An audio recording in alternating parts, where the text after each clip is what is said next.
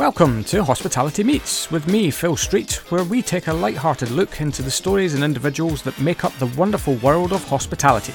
Today's guest is William Gibbs, Hotels Director and a member of the board at Sir Richard Sutton Limited. Coming up on today's show, William tells us how he prepared himself to come on the show. And I was like, well, I've been drinking for about the last 4 hours. Phil has a go at William over his early career plan. You really were keen to cling on to this glass collecting, weren't you? And William reminisces over his time in one of London's most famous districts. I have such fond memories of Soho. I have, and they're clean memories. All that and so much more as William talks us through his story and journey to date, along with some great content on asset management and things to look for in your career. Don't forget, we launch a brand new episode each week, so hit that subscribe button and give us a like and a share across your favourite social channels.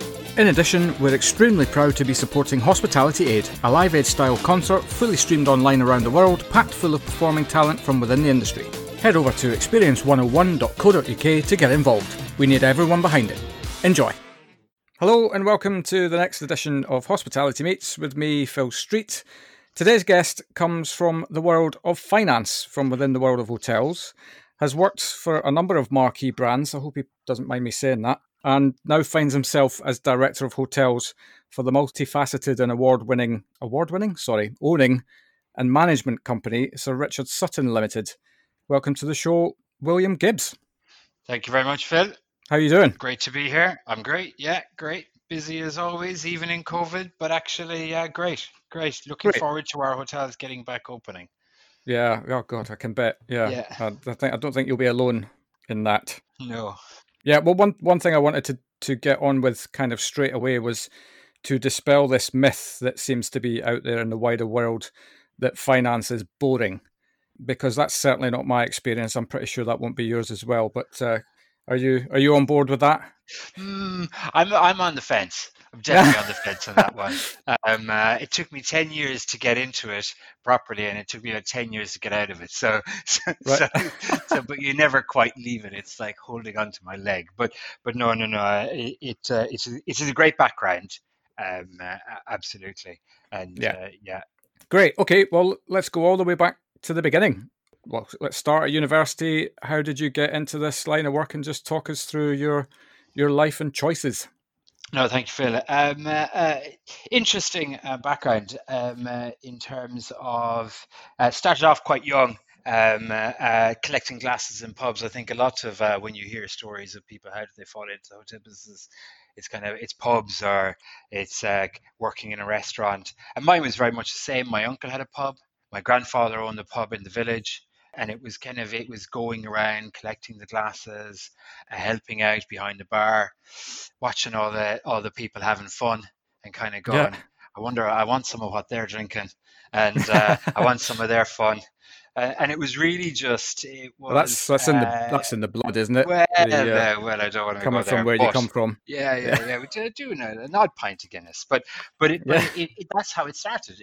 Music in the pub, the atmosphere in the pub. That's what I just loved, and people after a sports game would come in, and I just really I fell in love with that. I fell in love with the atmosphere.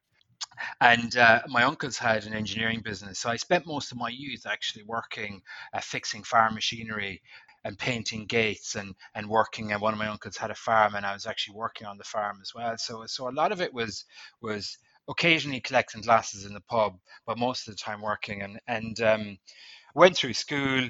Certainly wasn't a grade A student in school. Was much more interested in playing sport and out and about. And when it came to college, couldn't really decide what I wanted to do.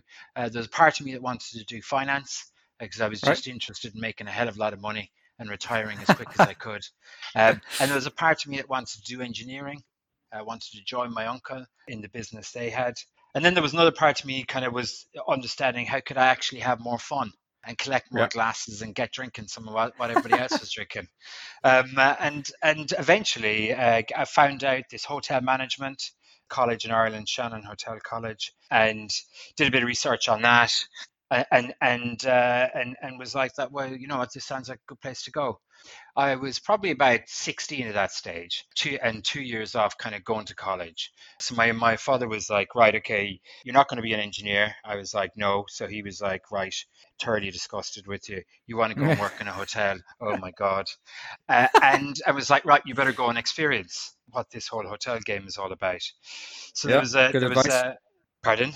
Good advice. Yeah, yeah, absolutely. So there was a hotel in town in Limerick City, Glenwood Hotel, small three-star tour business hotel, and rocked up there. He knew the GM in the hotel. He gave him a call, and he said, "Right, send him down." So I came down, and he said, "Right, Mr. Gibbs." I said, "Yeah," and he said, "What do you want to do?" I said, "I want to get experience working at Taste." "What experience do you have?" "I collect glasses. I'm great at collecting glasses." So, so he said, "Right." He said, "You can start tomorrow." He said, "But what rate of pay?" And I certainly wasn't great at negotiating those days because I was like, well, I really need the job, so I'll just do it for nothing, Wow. just so I can get the experience. And that was it. That's where it all started. I'll never forget the second day I was in the hotel. This American lady. I mean, you have to remember, Irish, naive, young, and not much experience. And she comes over to me and she goes, "Sorry," she said. American lady came over. She said, "Where? Could you tell me where the restrooms are?" And I looked around and I said, "There's plenty of restroom around here." I hadn't a clue what she was, didn't know what she was talking about. Yeah. So off I went anyway through the hotel, through work in the hotel, started in the restaurant, and I hated it. Oh, absolutely, it was Right. serving breakfast. It was like, I can't do this. There was a chef who was a psychopath who kept screaming at me. I was, I can't do this at all. Then I wanted to get some experience in the bar, but I was too young to work in the bar. But I was really biting it. And I was 16 going on 17.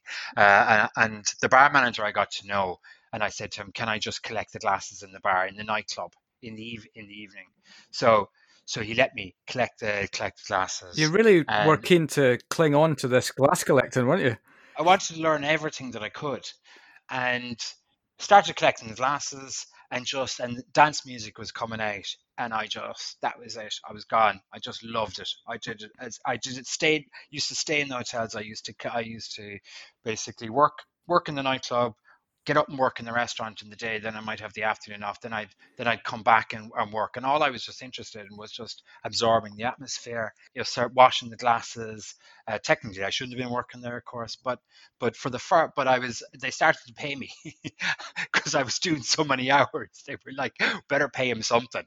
Yeah. So I think I was getting £50 a week. But sure, I was delighted with it because for me this was like heaven.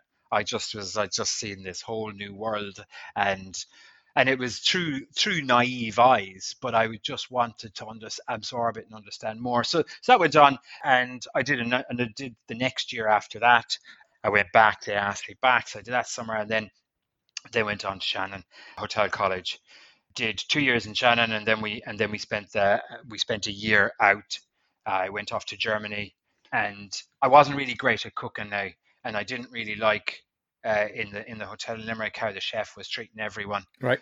But lo and behold, and I'd no word of German, and I had never been out of Ireland. And I was, as part of our placement, off I went to Frankfurt. So this was just a completely new, hadn't been on a plane, totally new experience. Landed in Frankfurt, shown my room, and basically given a chef's uniform and told to come down the next day I was told to come down at 6 o'clock in the morning, turn up. So anyway, so I come down the next morning, and I was doing breakfast, chef, 6 a.m. They said that the restaurant manager came over, Italian gentleman, came over to me and said, "Yeah, you're the new start." He said, "We got a bit of a problem." I was Great, like, great "What?" start. Thanks. He said, "The breakfast chef has phoned in sick." He goes, "I hear you're from a hotel college." He could speak English. His English is quite good. "Yeah, I hear you're from hotel college and you've got chefing experience, and and you will be able to do, do the breakfast." Basically, it was just a complete disaster, but managed to get through it somehow. Yeah. Set up the buffet, set up every. He was over in the kitchen helping me set up all the food, and then it came to do the omelette station. Right. So live cooking. Yeah. Now, bear in mind, I'd hardly cracked an egg before this.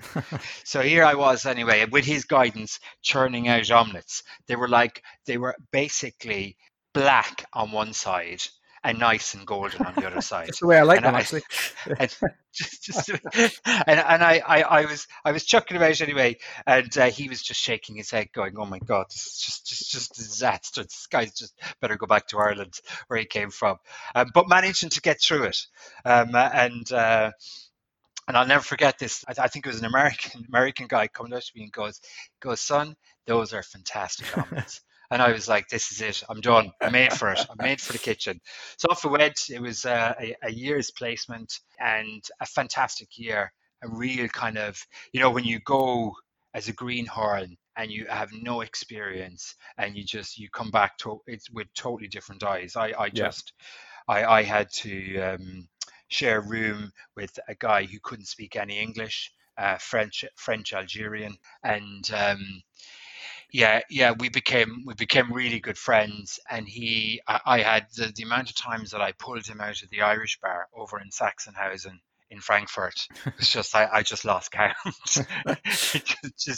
We just went on with a whole year, but it was a year of a lot of hard work. We did on-site catering for the Frankfurt Fair, and we used to cater for the auto trade fair for 4,000 a day on site Wow. on the Peugeot stand. So all of this was just building. So came back from there, finished off my hotel college, and was like, right, I really am not sure I'm cut out for this hotel malarkey. Maybe I should do finance. So I was like, right, I'll go back to Galway and I'll do a master's in finance and economics. So I did, and then did that, and then kind of got to the end of that and was like, right, I'll go over to London now and I get a training-ship in finance. Yeah. But I utilized the hotel college to get me a training-ship with Forte Hotels. So this is going back quite a bit now. Yeah, I was just going to say that name in itself kind of puts a date stamp on it, doesn't it, really? Yes, yes, of course it does. It very much puts that date stamp. And I arrived over into High Holborn head office, and I was a finance trainee with accounting study support. So I managed to get my study support, which is what I wanted. And my plan was to do this for as short a period as I could, and then start applying to the banks for a job in investment banking. That was what I was going to do. Right. I had no idea. Yeah, I was out as soon as I could. I was like, I'm not cut out for all of this hard work and very little pay. So anyway, started off. One of the first things I did was to get the capex files together for Grosvenor House, which was being sold, which they had planned to sell at the time, and this is 1998. It wasn't sold in the end, but it was sold a bit later. But that was actually one of my first jobs, and I remember having 30 lever arch files, and it was really the start of me, taking what I'd learned in finance, applying some of what I'd learned in hotels, in the discipline that you need in what I would probably put like, aesthetically, what you're presenting looks perfect, or as Yeah. perfect as you can get it. And that's kind of what I was trying to apply. So I was making sure in the leave arch file that all the pages were the same level. This was just like the sort of stuff I was kind of doing, and then so pulling all this together and then getting a bit of exposure in terms of, there was London finance team. So Patrick Dempsey was heading up the operations. He was MD of London, and just getting exposure to these guys, Antoine Coe. It was after the Granada takeover. So actually seeing it through this change, and being very exposed. Antoine Coe was chief executive, and I used to make a point, and quite naively, nobody would go up and sit down beside him when he was having lunch, and I just sit down beside him and didn't even think about it. Yeah. He loved Ferrari Formula One team. I loved McLaren, and I just talk away, and it was free flowing, and I was trying to soak up really as much as I could Yeah. from the time. We had Forte had a joint venture, is actually under Le Méridien Hotels, with Marco Pierre White, who basically had the Criterion, he had the Mirabelle had just opened, he had the Belvedere, he had Quo Vadis, and L'Escargot was in there, Yeah. all kind of that Soho area. and they had employed a financial controller. It was sitting under the London finance team.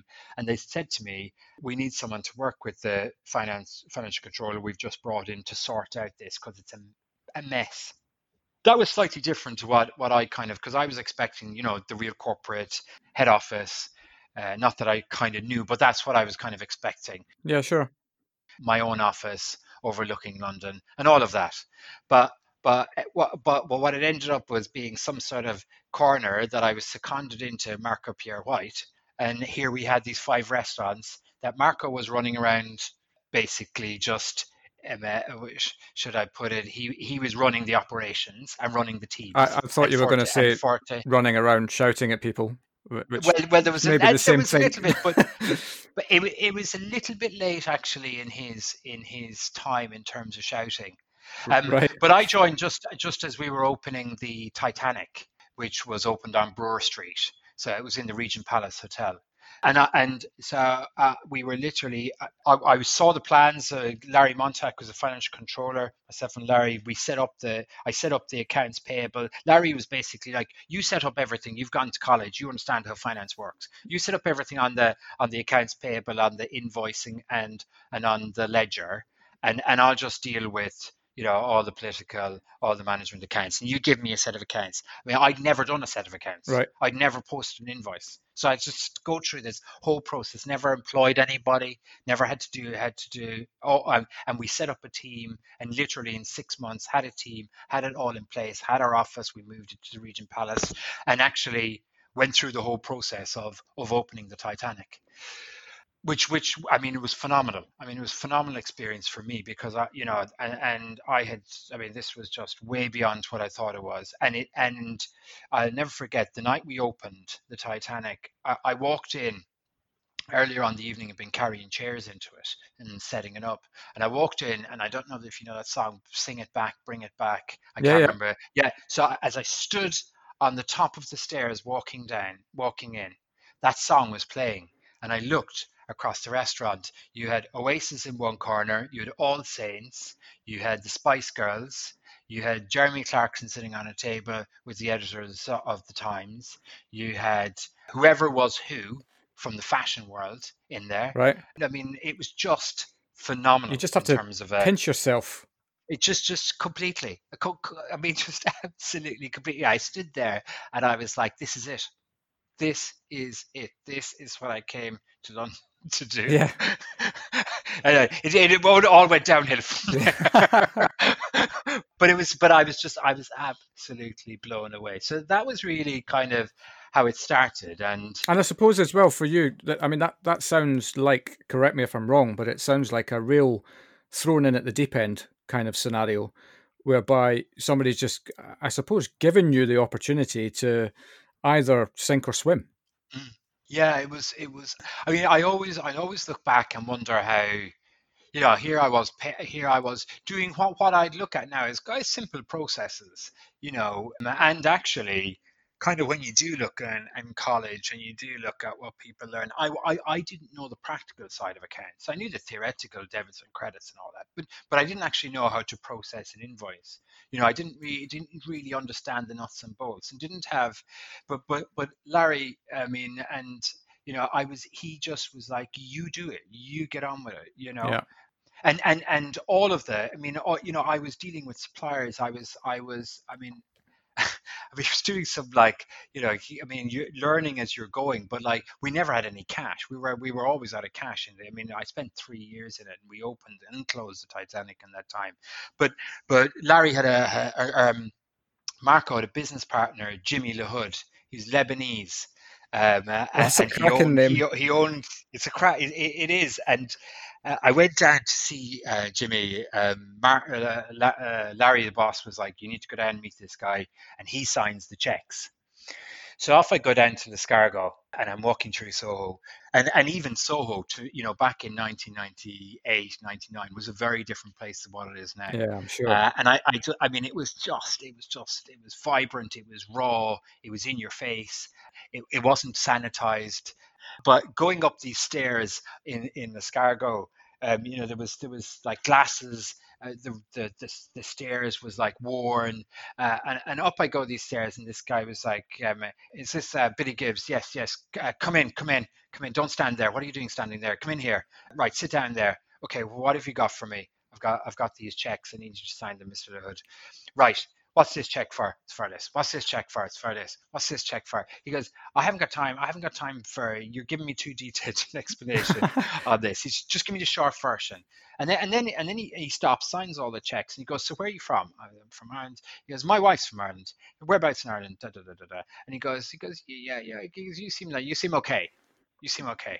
And then he kind of starts to relax, and he goes, look at that painting there. That's an Andy Warhol I just come back from New York with. Oh, And I was like pinching myself, yeah. just like just like, and so there was so many of those kind of little stories that came along, but but a lot of challenges, a lot of hours. At the time, I mean, I can still remember it.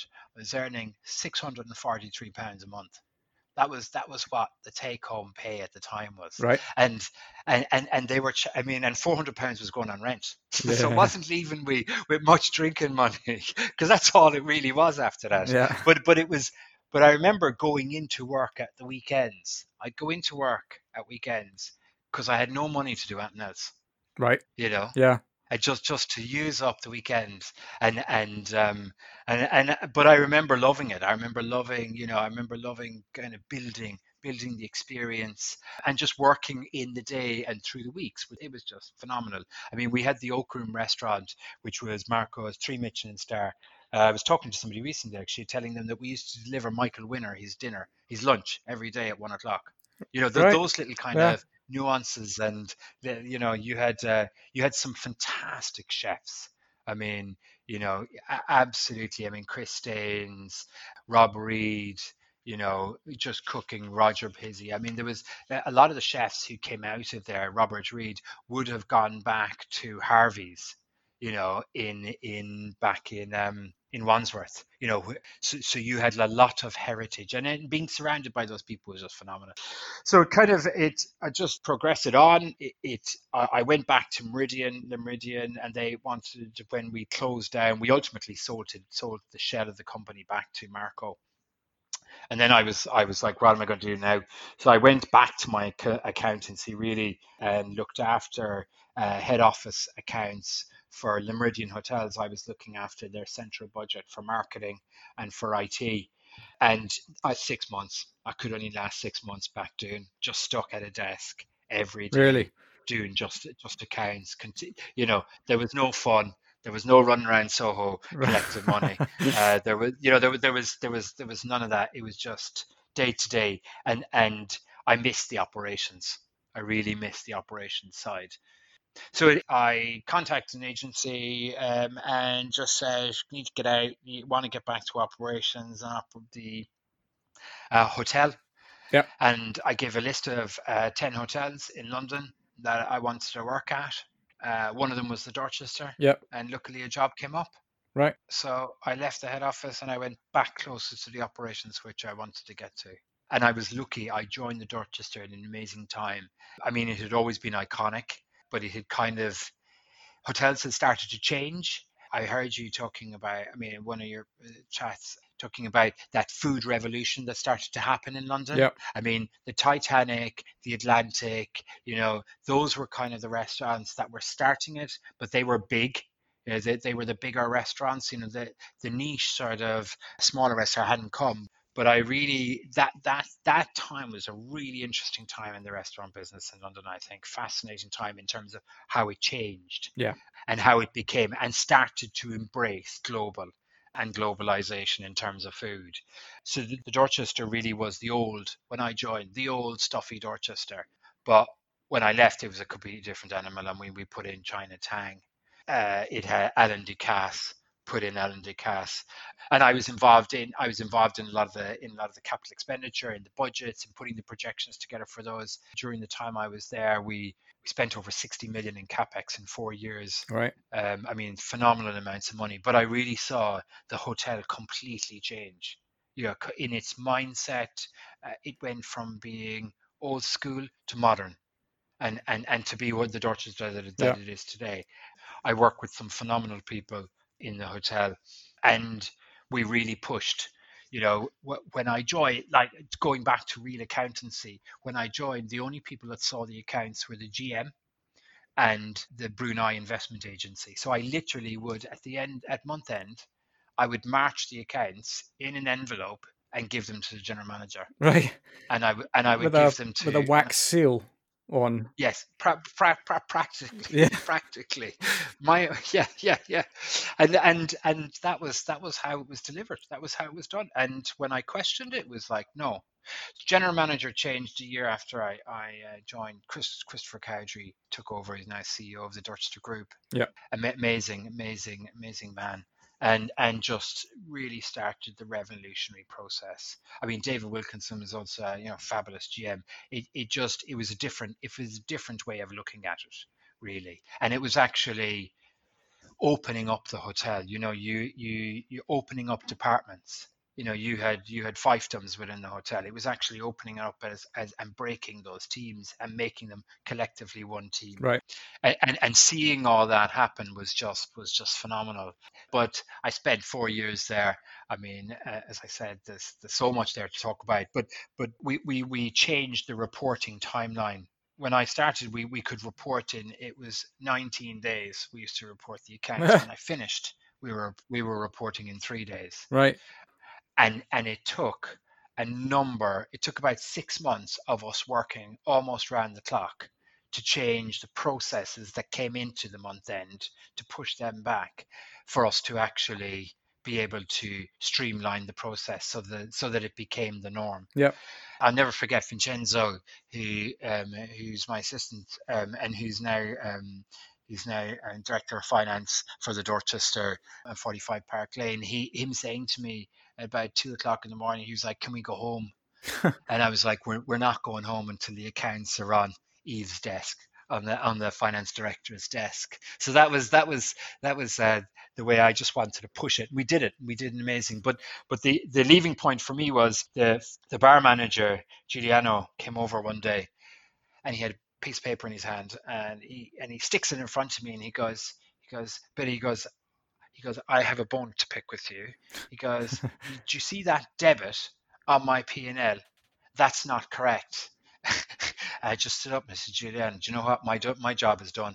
If the bar manager is questioning the accounts and all the process that we went through to educate the hotel Mm. about their P&Ls and responsibility and creating that ownership, then my job is done. Then I'm off. That's like And I'm done." one of those movies where the old master then just disappears into thin air. And Well, yeah. yeah, I mean, it was phenomenal, because here Giuliano had worked in the hotel for 40 years Right. Yeah. So or a 30 lot of years. deep rooted processes A in lot of that deep time. rooted process. He'd never seen his accounts, and we went through a whole process of, I mean, sending out the accounts. We would email out the accounts for the heads of departments to approve before we signed them off. So Yeah. and we built that process. So that was the Dorchester. I was on holidays out in Barcelona and looking around, and I saw this hotel, which to this day is my favorite hotel in the world. It was a hotel on top of Tibidabo, which is the mountain that looks down on Barcelona, which has the cathedral on it and the cross.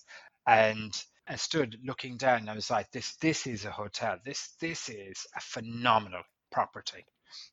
So looked up who the owner was, American guy, came back to London, and I emailed him and said, I kind of read a bit about the company, read a bit about the hotels that they had. I just loved the hotels they had, that they were all small boutique hotels. It was a growing company, and just emailed him and said, did he have a job? Right. Grabbing the bull by the horns. Yeah, I was ready to leave the Dorchester. I didn't really know what I wanted to do. I knew I didn't want to work in finance forever. I wanted to kind of get towards ops, but I just wanted to be somewhere that was creating. What I had seen in and what I'd gone through to date was really being involved in content creation, and I just wanted to continue that journey. Mrs. Stein, David Stein, he emailed me back within it was very quick, it was probably half an hour, and was like, "I'm in London next week. Do you want to meet up?" Right. So I saw him in London the following week, and he was like, "I've got something going in London, and I'll be in touch." A couple of months later, emails me back, and then I started off as finance director for Stein Hotels in London. We had 5 hotels, small boutique hotels, and the whole group was kind of small lifestyle boutique. I mean, hotels in basically northern Spain, so Barcelona, Mallorca.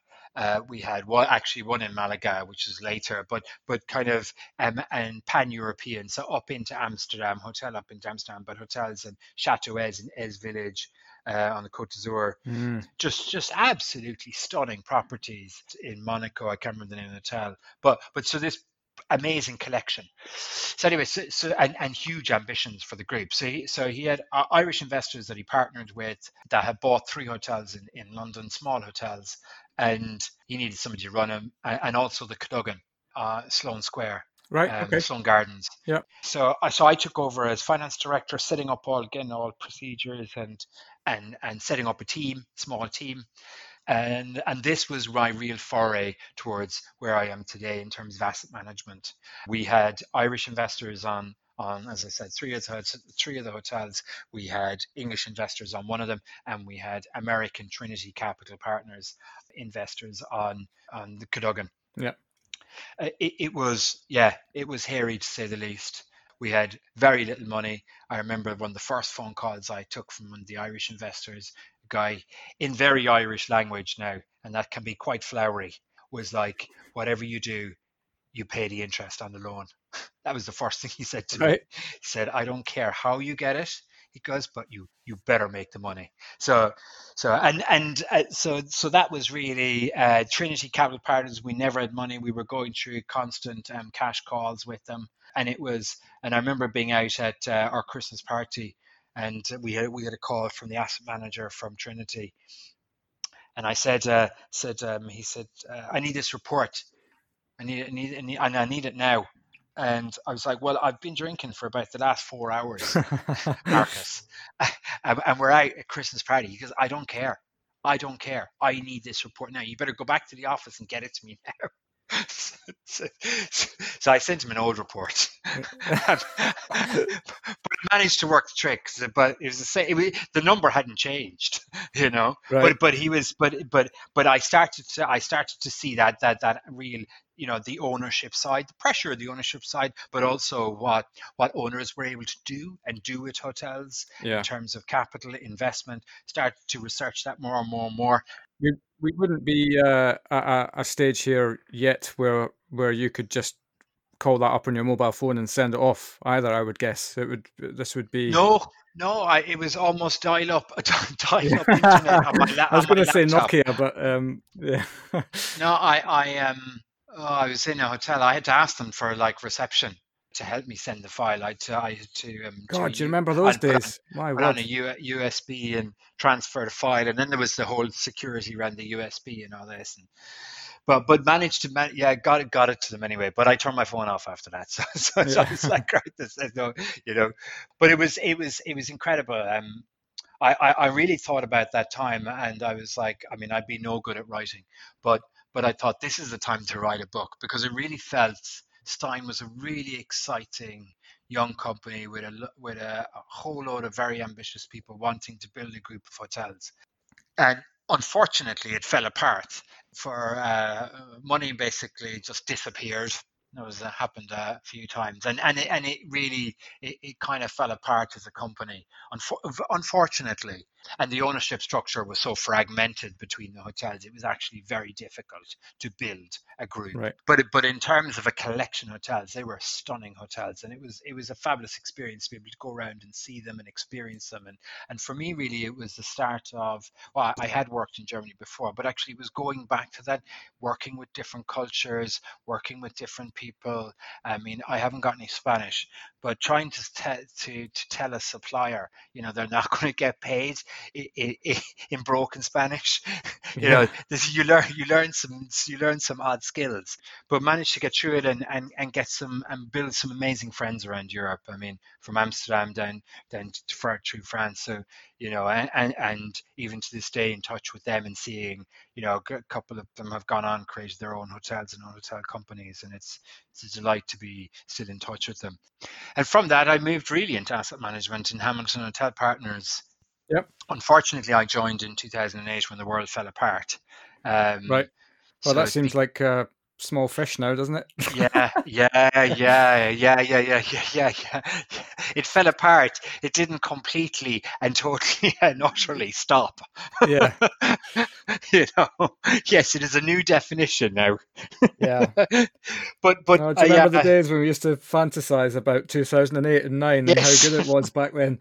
Yeah. yeah. I know. Gee, I Anyway. know.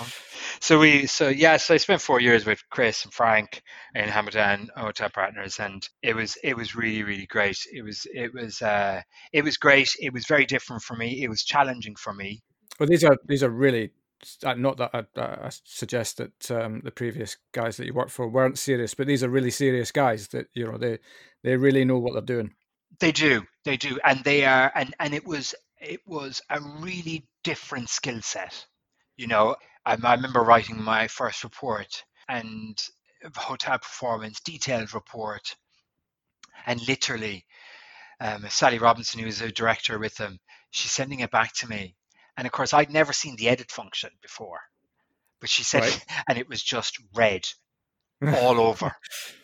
I nearly had a heart attack. Here's me riding high, finance director for a small boutique hotel group across Europe. I was looking after 7 hotels in the end, Yeah.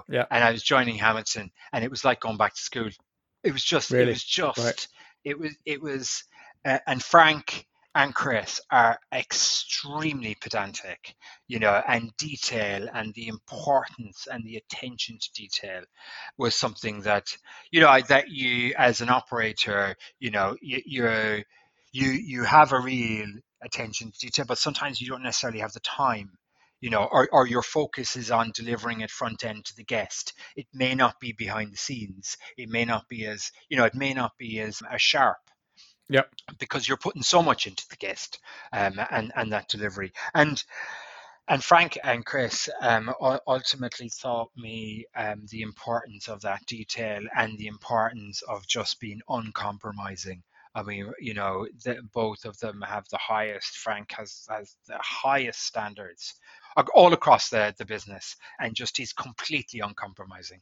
Sometimes too, but actually, it is always in the best interest and in the best outcome, Yeah. trying to get and push his team and the team that he is working with, to achieve the maximum they can achieve. And I really saw that through the years that I was there. I found it difficult. I will say, writing reports isn't my natural talent, but I certainly worked hard at developing the skill. And that was the thing. It was about all putting in that effort. Yeah. And that's what it really, I mean, I came out of that with a real understanding of what asset management was, which is what I wanted. I came out of it with some great contacts. I came out of it having experienced more of the world and hotels in different places. So I was looking after a hotel in Jersey. I was looking after 2 hotels in Barcelona and dealing with different ownership groups. So a much wider experience of ownership groups, expectations, and really and soaking up Frank's knowledge and experience Yeah. as much as you could. Um, But these are, I think, the moments, aren't they, when you find yourself perhaps on day one where you have a moment like that where you feel completely out of your depth, but that's when you learn. If you want to fight yes, through it and get to the other side, these are these tough people, and I use tough in inverted commas, are the ones that kind of teach you the best lessons. yeah, absolutely, and you know what? It is. I mean, I had certainly experienced a lot of tough managers previous to that, but it was the different way of working. It was the different skill set is what I found really challenging. Yeah. Yeah, it was a completely new skill set. I mean, just totally. And it was like you were stepping back, all those years and actually starting again. And that is what I found quite challenging. But both of them are great mentors, great people to work with, and I was very, very fortunate and very lucky to spend my time there. I mean, and from there, then I moved on to Westmont, which was really into the asset management. I was looking after 8 Hiltons across Europe. 5 were managed, 3 were franchise. I was looking after an independent resort in Lanzarote and the Intercontinental in Prague. Right. So That's a quite a nice spread. sizable portfolio. Yeah. Yes, yeah, yeah. I mean, I was given laptop.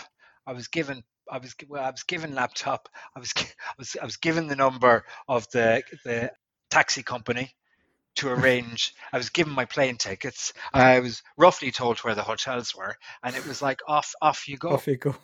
Yeah, yeah, you could basically go figure it out, and actually, but this is the budget we're trying to achieve. This is the capex budget that we don't want to spend. So you need to start talking to Hilton about it. These are the names. Phone them up and introduce yourself, and off you go. And yeah, it was full on. Yeah. Back to Europe.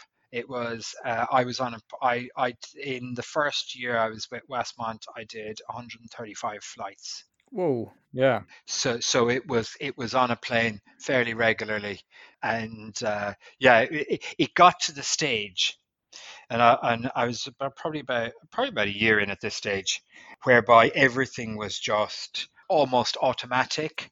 Going to Heathrow, 5:30 on a Monday morning. That was just I just woke up at 5 o'clock, got everything ready, and just fell into the car, fell out at the airport, got on plane, went to wherever I was going to, got in taxi. It just life just became that Yeah. constantly. Every week was that. And I was going we were going to Strasbourg on one of my trips.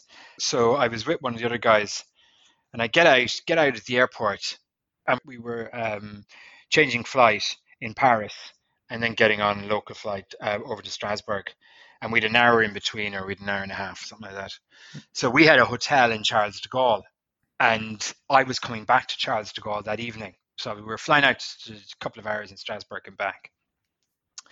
So I get out, fly into the airport, and walk out. I said to Neil, I'm going to drop my bag at the hotel. Right. I'll see you. I'll see you in like an hour or so.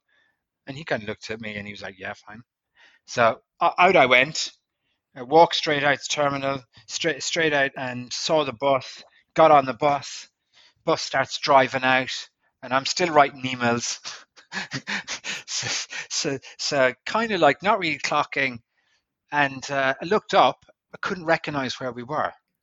Right. And I was like, so where how long is it going to be till we get to the hotel? And he's like, well, it's going to be like 15 minutes, 10 minutes. I was like, couldn't be 10 minutes. The hotel is right at the airport.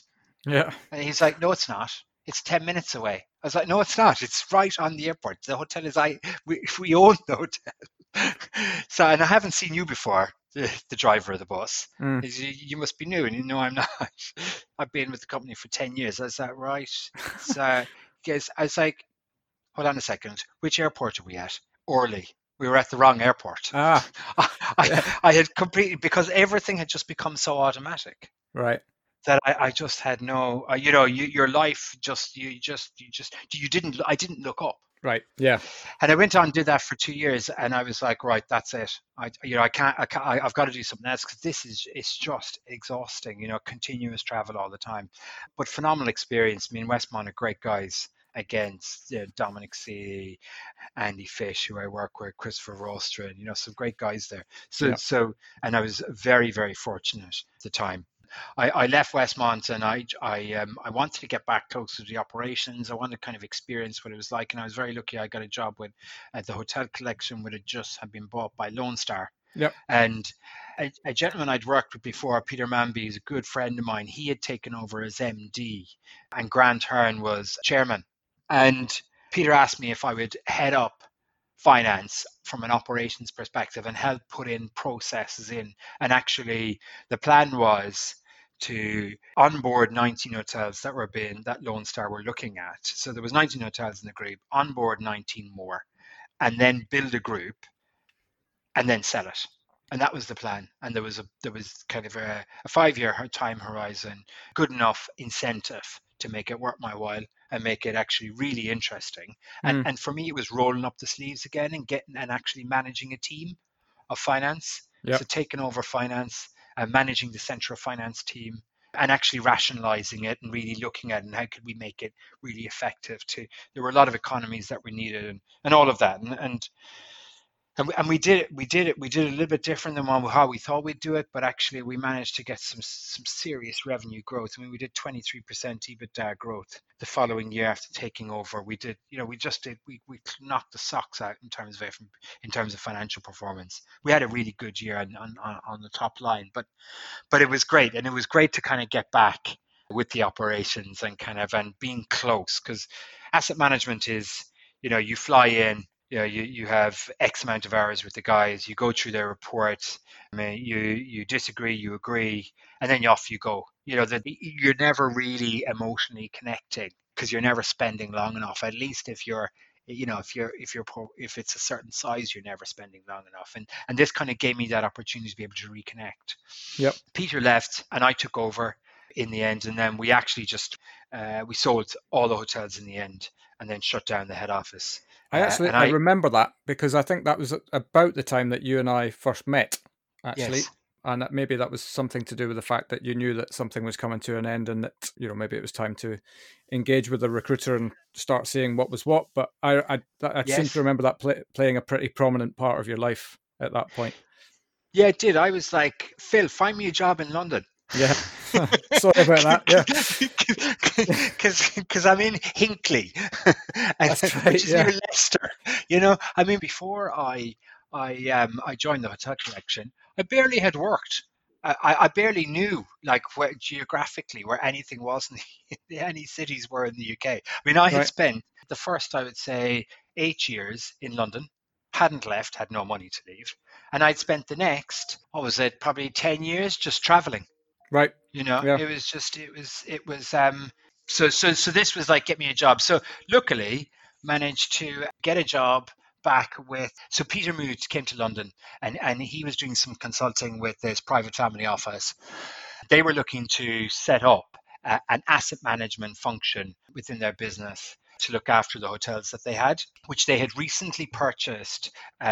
Basically bought the Sheraton and the Athenaeum out of their lease arrangement and taken on the management contracts. And they had just purchased 3 hotels. Peter, he was only doing a consultancy. He asked, would I be interested in helping him really set this up with an intention of it being a couple of months and then moving on. I came down, met them, family office, wood paneled family office. And I was like, with a lovely big picture of the hunt over the ballroom, over the boardroom. And I was like, there's no way I could work with these guys. This is just not me.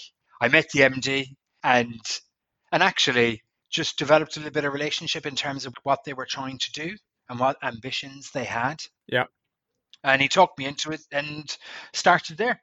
And here I am nearly 2.5 years later. Is it 2.5? Still with SRSL. We've moved out of the wood paneled offices. We've moved to some beautiful offices in Soho. But the office is really interesting, and it's amazing how your career can be a circle. When I was a young kid, I was feeding calves and we were cutting hay and out kind of bringing in bales and working with my uncle on the agricultural engineering and fixing tractors and all that. And in the business, there's 3 strands within Sir Richard Sutton. There is the hotels, of which we have 5, 3 M galleries in Bath, Cheltenham and Windsor. And we've got the Sheraton on Piccadilly, Sheraton Grand, the Athenaeum beside it, which is managed by RAF trustees who have the Grove and the Runnymede. Yep. And then we have the property line. So we have about 40 properties through kind of Mayfair, Soho, which are commercial. So it's commercial property and some residential. And then we have the farming business. So we have about 20,000 acres of farmland that consists of estate, woodland, And then we have quite a lot of arable and animals, big chicken, 40,000 chickens, and the farming piece brings me back to where I originally, when I'm walking around the farm, walking around with the guys on the farm. It is interesting because they look at me and they go, "You're an accountant. You run the hotel sides. You haven't got a clue about farms. You wouldn't Yeah. know anything about tractors." And then when I kind of start talking to them about, driving, cutting the hay with 290 Massey Ferguson, they're like, "What? What would you?" So it is quite interesting from that perspective how it has gone the full circle. Yeah. Well, not only that, but you're back in Soho again. And back on Brewer Street. And Yeah. it actually looks right down on where the Titanic is, and I have such fond memories of Soho. I have, and they're clean memories. Yeah. But I have Thanks for the such. caveat. Yeah. I needed to clarify that. But like, I don't know, being in Baratalia at 2 o'clock in the morning, and watching all of the queens come in, and just everything, just the atmosphere. Yeah. It's just it is when it gives me an immense kick going to work every day and going to work in an area of such vibrancy. And actually, although I do believe it is a bit sanitized, as I said earlier, to actually see the restaurants, the vibrancy of the scene, the street food that's there. I mean, COVID-19 is just, we don't want to talk about that on this now, but it's so sad because there's so many operators that are really starting up, just put their pitch up, have taken on big Yeah. leases, and this is a huge nightmare for them. And hopefully, I mean, we are owners of restaurant sites, and we are providing as much support as we can. Yeah. Hopefully the government will be able to provide that support as well, and there will be a solution between the landlord's dilemma and the operator's dilemma, and the support that's needed there, Yeah. because the moratorium can only go on for so long, but the landlord still has got finance to pay, but and that solution needs to be found. But there's so much going on, and it was a delight to walk out every day and actually kind of go, right, what do I feel like today for lunch? Yeah. Well, that's just the great thing about city centre bases, that have such developed food centric places. I mean, Soho is one of the best, and it changes all the time. That's the other Yes. thing as well, right? I mean, Yeah. you get pop ups coming up, all the time, and it just, the place that you went to get that Asian spring roll that you had last week, this week it's hot dogs or whatever. Yes. That's a really Yeah. poor example, but Yeah. you Burrito, kind of get, or yeah, exactly. yeah. You know. And that is the great thing about the city centre for sure. Yes, yes. But the one thing that which you started with, was the finance piece. I trained. I finished. I wasn't great at studying when I was too busy spending the £200 that I had from my wages going out partying. But I eventually did. I finished the accountancy, and I did SEMA, and I certainly wouldn't consider myself an accountant. But all through what I have done, certainly the training and the discipline of some of the people that I have worked with has certainly stood me, as I've progressed into this asset management, numbers focused side of the business, while Mm, managing to maintain the balance with the operations side. The finance certainly has stood as my backbone, yeah. and actually, and kind of, when I look back at why I did accountancy, one of the reasons I did it was I looked at the top 50 CEOs of the top public companies in the UK, and I think I worked out something like 60% were accountants. Right. And I was like, that's it, I've got to train to be an accountant, because I thought I had the gift of the gab. So I thought I could wing marketing, because the other 40% seemed to be marketing. So I thought I could wing the marketing side. Well, marketing is the gift of the gab, isn't it? So Yeah, basically, well, sorry, any yeah. marketeers that are listening. Yes, indeed. But yes, a lot of fun, and a lot of amazing people. And it's the people kept me away from, I think, and all the fun I was having kept me away from sending any of those letters to the investment banking, which I'm sure would have sent them right back going, going, going, you haven't got a hope here, mate. You Yeah. know? But yeah, well, I mean, I think the thing about that is that a lot of people get blinded by I suppose, the prospect of money, right? I mean, Yes. it's a sector that's renowned as having possibly more money than sense sometimes, but so a lot of people pump for these things, but overlook the thing that probably drives you more, which is exactly the point that you made about actually having fun. It's the thing that will give you longevity Yeah. in something, as opposed to, if you're money motivated, then of course we all have bills to pay and a life to lead and all of these things that you want to kind of have in your life. But if that's your priority number one, then I'd suggest you don't have a long relationship with that particular place. Yeah, I know. I absolutely agree. I mean, you got to be passionate about what you're doing. I mean, you and I mean that's something that I believe you got to find your passion. It's not easy, Yeah, and it's not easy. And I think I was fortunate. I was exposed to a lot of different areas. I was exposed to accountancy at a young age. I was exposed to the medical side. My mother, I was exposed. So I was quite. I saw, but I was quite exposed. And actually, what I really wanted to do was I wanted to do something that was fun, and I wanted to do something. I wasn't afraid of hard work. yeah, I really wasn't. And I wanted to do something which allowed me to broaden my mind, to really broaden. I didn't want to be in a small village for the rest of my life. I wanted to go and see places. And, my parents had never gone away. My father was just refused to travel. But we traveled around. Traveled around a fair bit in Ireland, and but refused overseas. So for me, going overseas and being in a country where I couldn't speak the language and sitting down every night with a dictionary trying to learn 5 words so I could go down and practice them in the kitchen, yeah, but doing it every day. And I still talk to, and Facebook is an amazing thing because I'm still in contact with some of the chefs that I was working with in 1994.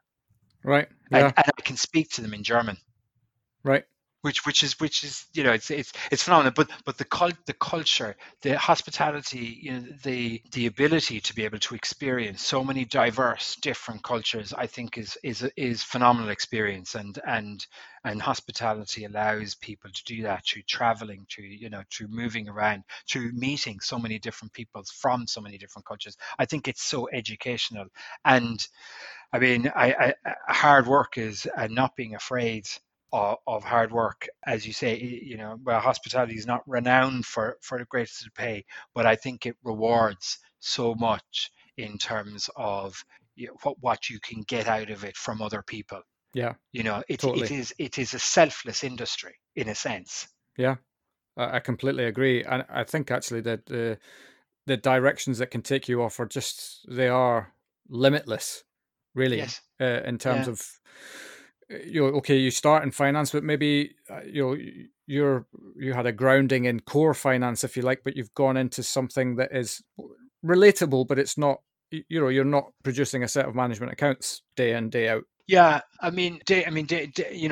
my job, and what I'm doing day to day is really about optimizing performance from an asset perspective. So we work with Marriott and we work with Accor, and they manage the hotels day to day, and we have the contractual relationship. But then we have, how much do we spend? Where do we spend our money in the hotels? How do we invest in the hotels? How do we create the greatest return? Yeah, and it's, for me, it's all about, my job is all about optimizing value, increasing and enhancing value. And it is looking at new projects, looking at hotels, and when we looking at it through the lens of creating more value. Do we add an additional floor onto the hotel? Do we increase the size of the ballroom? Do we reduce the size of the ballroom, and do we sell? Yeah. that, where do we take it out and do we sell that space? How do we? It's really looking at it through that lens of creating value, and part of that is utilizing all that financial experience, but also utilizing all of the soft skills through the operations and the understanding of the operations. And it's very important. And when you're going out and you're talking to people, that you're able to talk the same language. Yeah. And almost like walking around and talking to the guys on the floor, who are serving in the banquets. I've done so many weddings. I've served so many weddings. I've dropped quite a few soups. I've dropped, I've dropped a couple of champagne. I've dropped trays of champagne. So Yeah. so you can really understand the pressure and the stress that people are under. And and for now, the time that we're in at the moment is really hard. I mean, even though we're not day to day in the hotels, it is hard for me because I'm seeing and I'm feeling and I'm hearing, the personal challenges that people are going through. Yeah. And we are trying as much as we can as an owner, to help people, and for us to get to the other side of this as positively as we can. Yeah, I mean, that's all you could do. I mean, there's an awful lot written. You never know how much is true and the like, but an awful lot written about, owners. I think everybody gets marked with the same brush sometimes, which is massively unfair. About the fact that they're not taking their own hit, but I guarantee you that they absolutely are.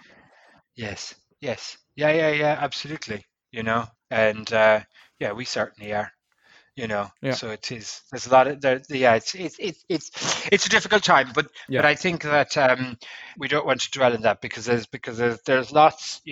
We will get to the other side of it. yeah. Hospitality will grow, and we'll get back on track. And I do believe people want to travel, and there's so much exciting concepts, so much exciting people out there creating such new, vibrant experiences that people will want to travel and see. Yeah. I do think that there are some important things, sustainability and the sustainability agenda. I mean, that is quite high on our agenda. It certainly aligns with the countryside and the Of course, importance yeah. that the countryside has for Sir Richard Sutton and actually has for Sir Richard himself, who is very involved in the business.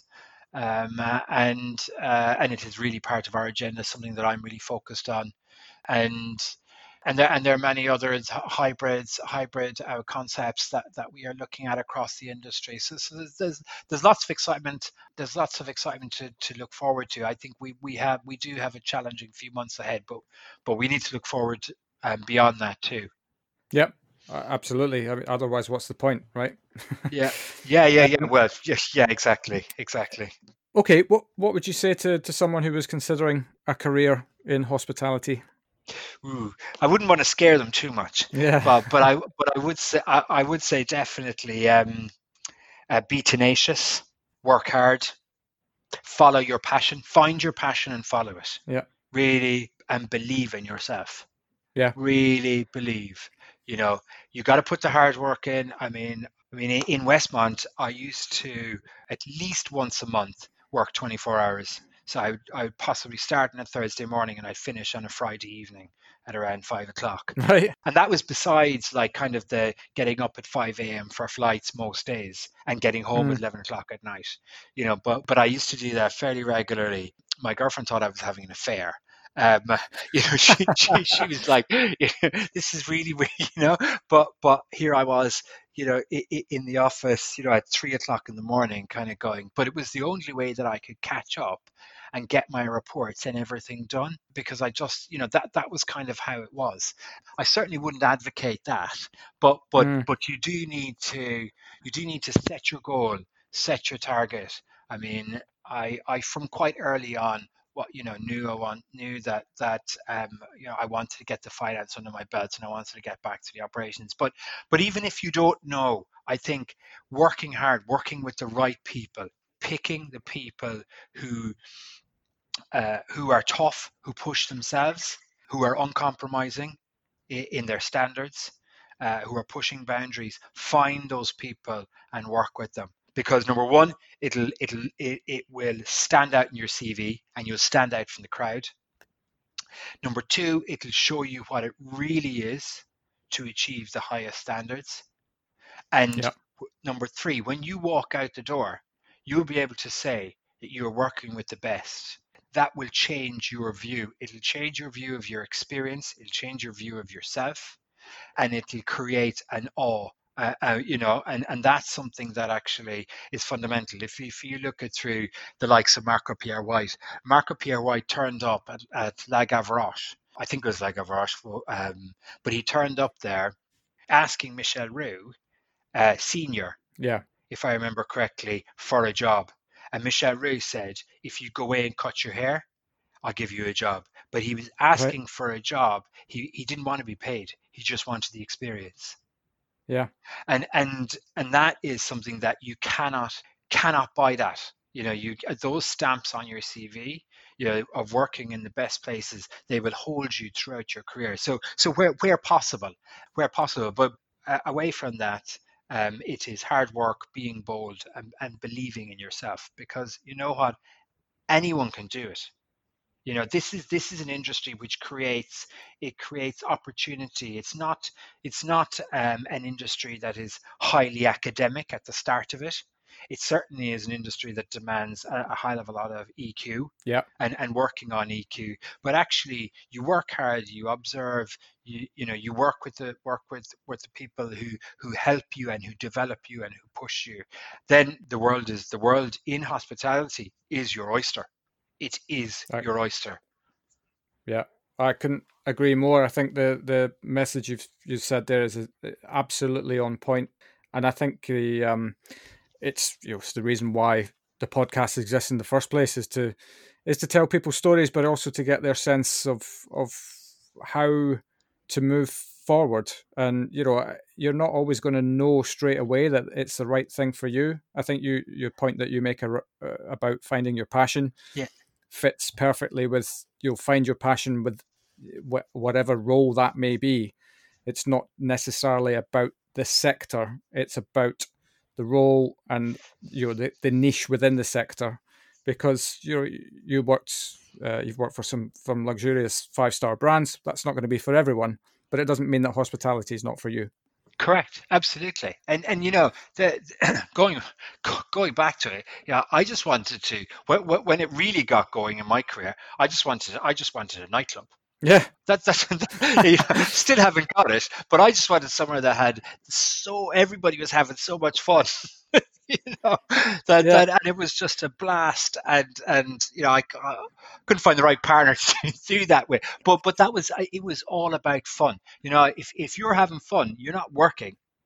When you get to a certain level and you own it, there's different stresses, of course. But when you're it's when you really enjoying what you're doing, it's fun, and there's tough and hard days, but you take them with a pinch of salt. I mean, that's but you get up in the morning and you go, what's going to happen today? It's this like so it is an industry that is hugely rewarding with some amazing people. I couldn't agree more. And that to me sounds like a wonderful place to wrap it up with some positivity. William, thank you very much for spending some time with us today. Phil. Been good to chat. Thank you very much. We'll catch up soon. Absolutely great. Yeah, indeed. So very soon. Absolutely. Excellent. Take care. Good. Thank you. Cheers. Bye. Bye. And there we have it. What a wonderful career story from William, proving how far you can go by putting fun at the heart of everything that you do. Don't forget, we launch a brand new episode each week telling amazing stories from within hospitality. So hit that subscribe button and share the stories. If you can, leave us a 5-star written review. Thanks for listening, and we'll see you next week.